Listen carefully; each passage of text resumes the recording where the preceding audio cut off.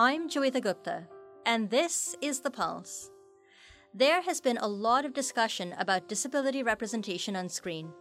The portrayals of disabled people can often be inaccurate or reliant on stereotypes.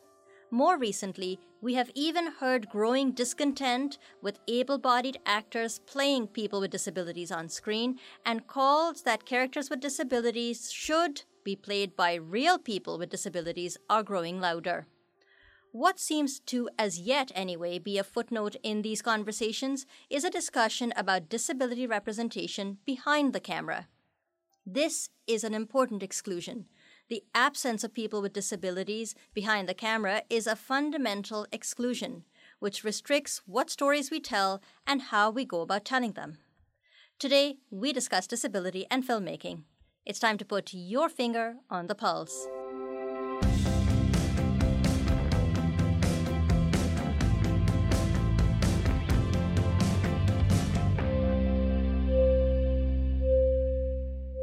Hello and welcome to The Pulse on AMI Audio. I'm Joeita Gupta, joining you from Accessible Media Studios in Toronto. Today my hair is pulled back in a ponytail and I have my black headphones and I'm wearing a teal shirt, which has an interesting neck. It's sort of a V-neck, but the fabric is sort of folded over. I'm doing an absolutely terrible job of describing this, but the fabric is sort of folded over so that it's in almost in layers, folded one on top of the other. I should not be describing things for a living. Okay, I'm going to leave it there before I dig myself in any further. I am really delighted to welcome Nasreen Al-Khatib to the program. She is a really talented filmmaker. Nasreen Al-Khatib is an award-winning filmmaker whose work illuminates historically excluded voices.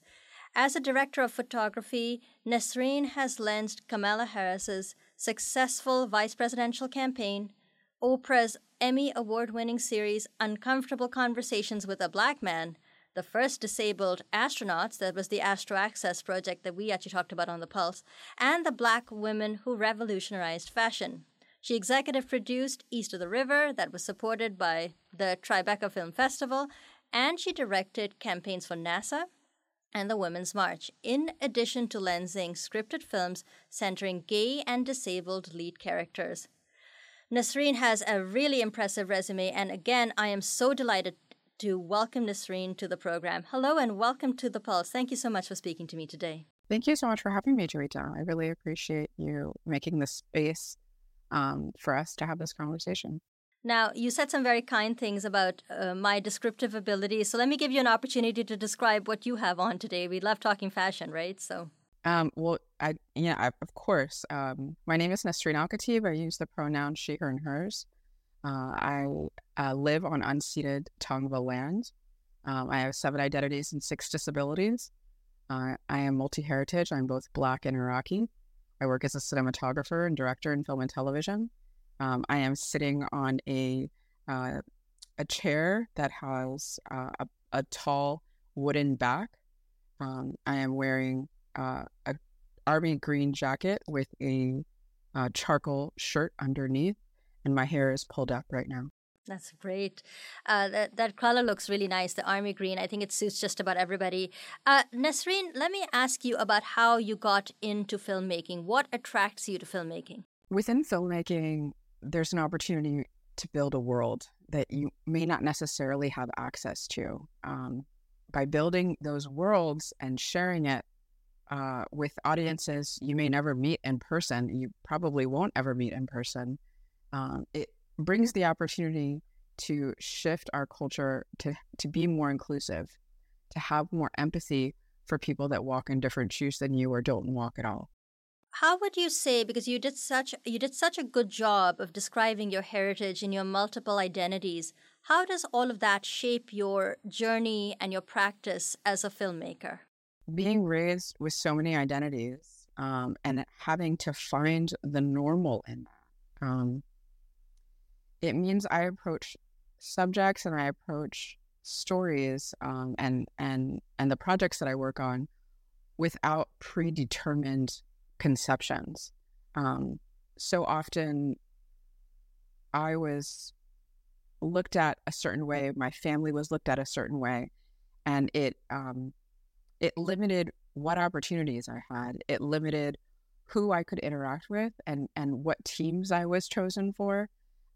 So having that experience, knowing there's so much I don't know about someone's personal experience, especially if they come from a certain identity, I still may not know who they are, what world they come from, what experiences they've had.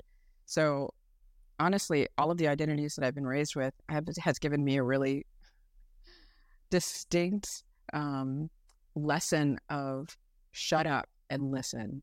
You have no idea what the story is about yet.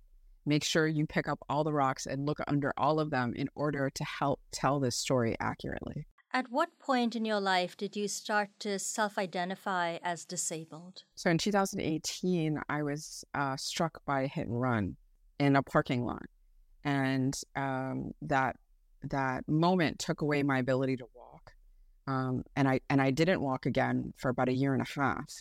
And it changed the way I interact with my home. It changed the way I interacted with transportation, how I was able to, function as a filmmaker on set.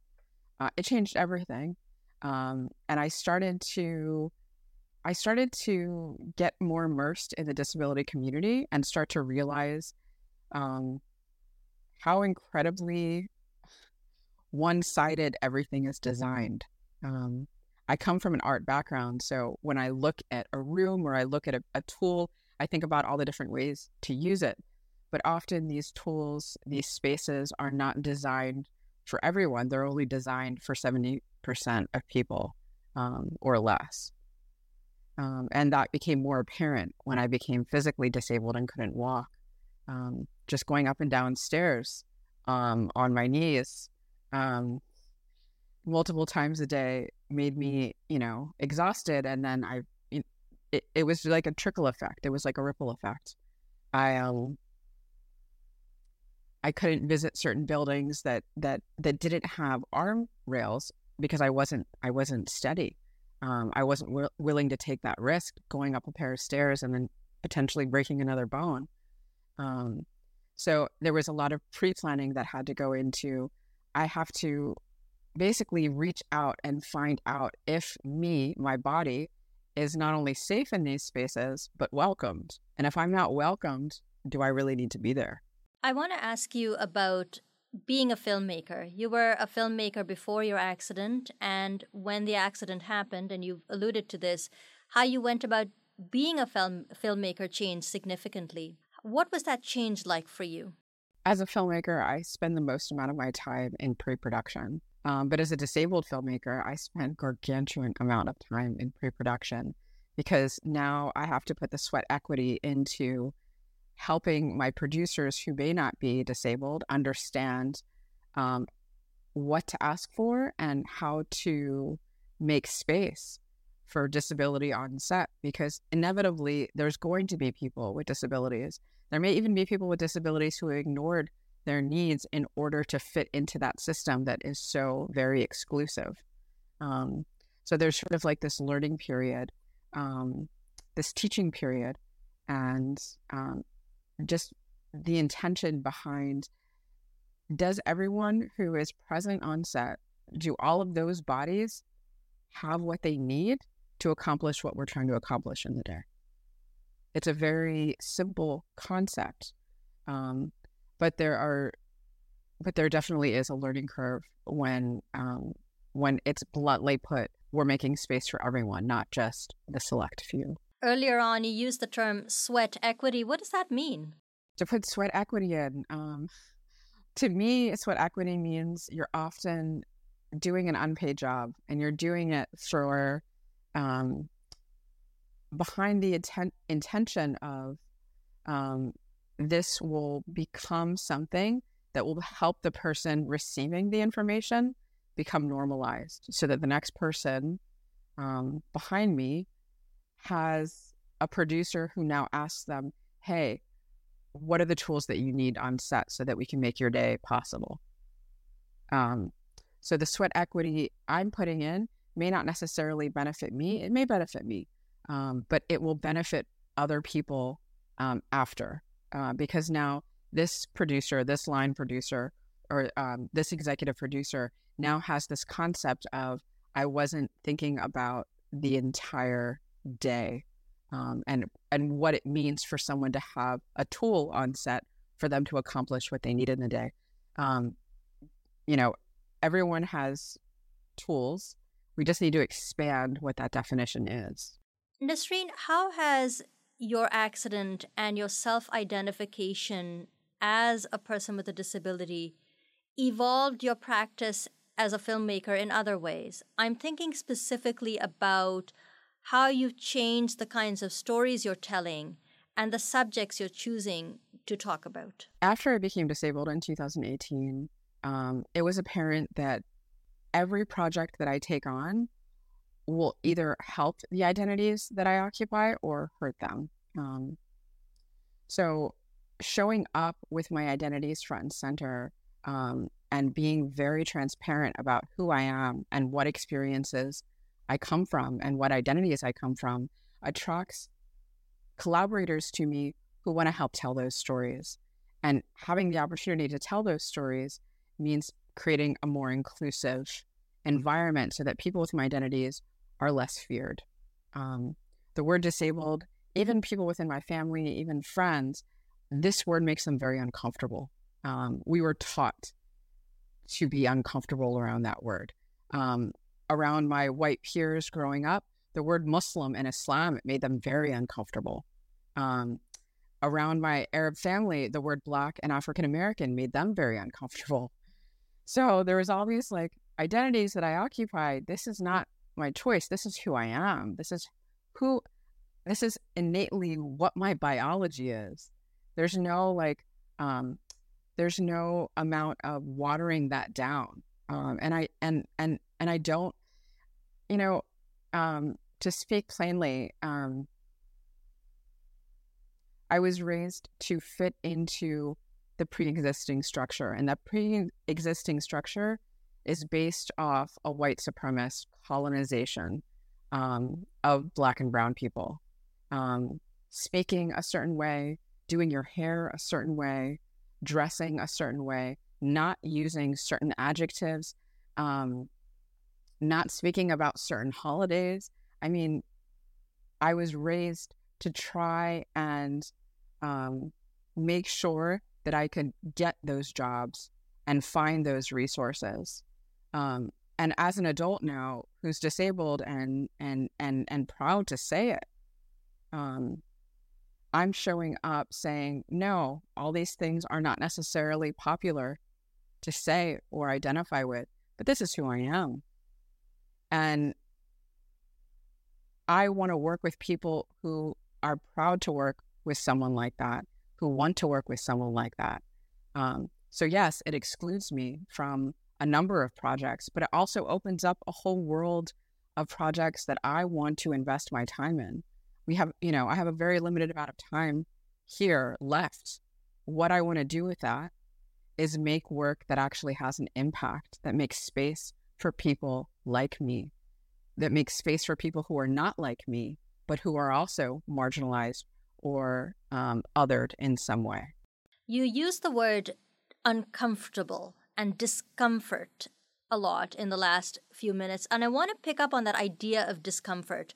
We think of discomfort as a bad thing. As a filmmaker, when you put something out there into the world, do you think that if audiences are left feeling uncomfortable, or if they feel a degree of discomfort by seeing gay, disabled, Black, Muslim characters on screen, that is a bad thing? Or is that really something that you would aspire for as a filmmaker, to get people to feel a little uncomfortable so they start to question the status quo? I mean, technically, if someone's already watching a documentary or already watching a film about a gay, Muslim, disabled character, there's some percentage of them that's open to feeling that discomfort.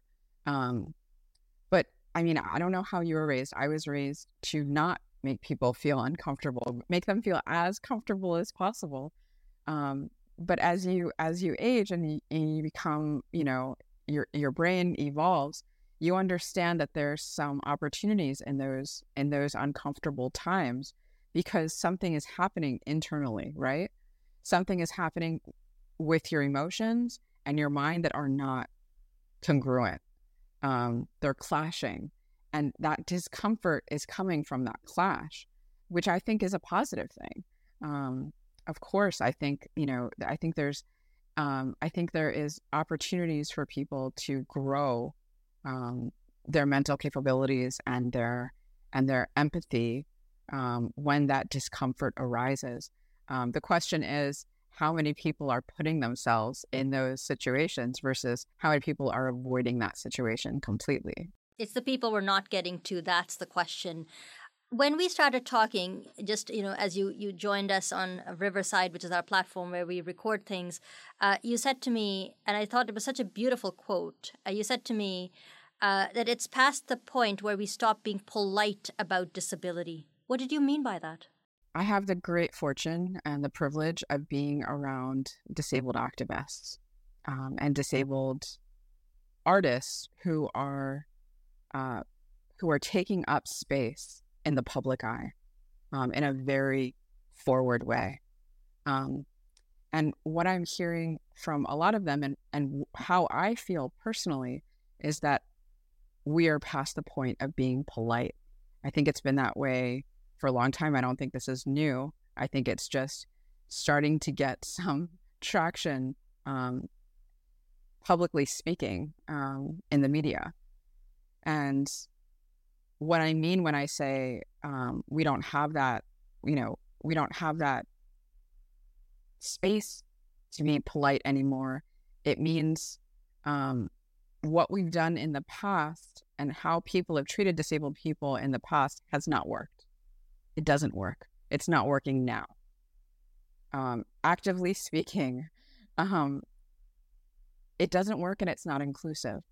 And I can say firsthand that I was part of the problem because it wasn't until I was disabled outwardly, physically, in a very severe way, that I realized I was also part of a system and I was not making I wasn't creating any waves.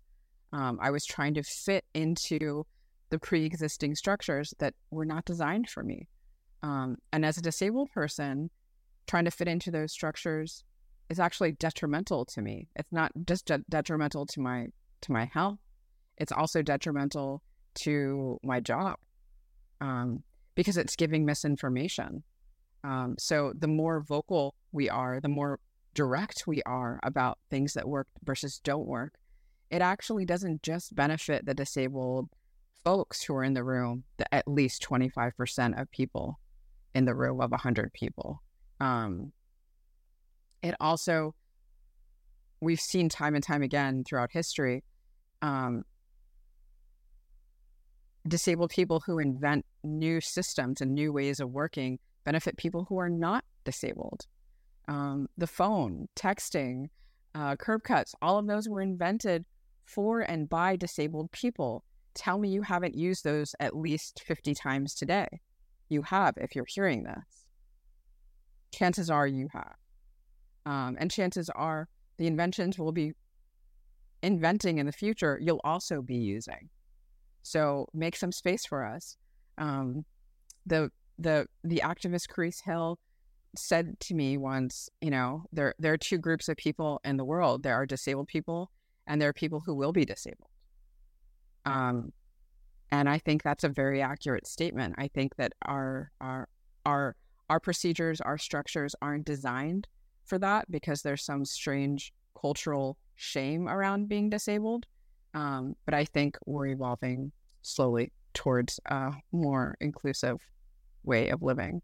Speaking of being more inclusive, you've alluded to the fact that many people with disabilities, and indeed people from marginalized communities overall, maybe have not had the best experience with the media, with their portrayals on TV and in film. Given that you occupy these multiple hyphenated identities, how do you go about making a space safe and welcoming for subjects with disabilities, knowing that they may have deep misconceptions, maybe even fear about being in front of a camera and telling their stories or sharing their stories? when I'm approaching a story, I'm doing a lot of listening. I feel like a sponge. I'm just learning and uncovering as much information as possible, because whoever the story is about, this is their story. I'm not imprinting any of my preconceived notions on it. What I'm doing is helping the person that the story is about to tell it the most authentic and the most accurate way possible. And sometimes that means making sure that their comfort level is at a place where they can access those emotions and they can access that information. Sometimes, being a filmmaker, it's not always like using specific tools to obtain specific results. Sometimes it's just like turning a temperature down, making sure someone's body is physically more comfortable so that they are less stressed and can access memories that aren't necessarily at the top of their brain. So it has a lot to do with each subject being different. And, my ADHD brain loves that. I get to learn, I get to be a student with each project that I'm a part of, but also I get to bring all of my identities and make sure that the space carved out for that person, for that group of people, is as safe as possible, is as comfortable as possible, so that they know that the story that they're helping to tell is important. It's important to me, and it's going to be important to the audience who's going to receive it. What advice would you give to someone else in your position who might be a disabled filmmaker or a filmmaker from another marginalized group? What is the best path forward for them? You cannot do the work alone. You have to have collaborators. That's what makes storytelling so successful. That's what makes film and television so impactful. When multiple creative minds come together to create something that is evergreen, that actually shifts our culture in some way, you're doing that with collaborators who share the same values that you do. And in order to find those other filmmakers that share those values, you're going to go through a ton of rejections. And those rejections are never going to stop. It doesn't matter how successful you become or how unsuccessful you become. The rejections are going to be plentiful. Last week, I got 3 rejections in one day. And those were applications that I had put in a year prior, 6 months prior, 3 months prior. And they all came on the same day.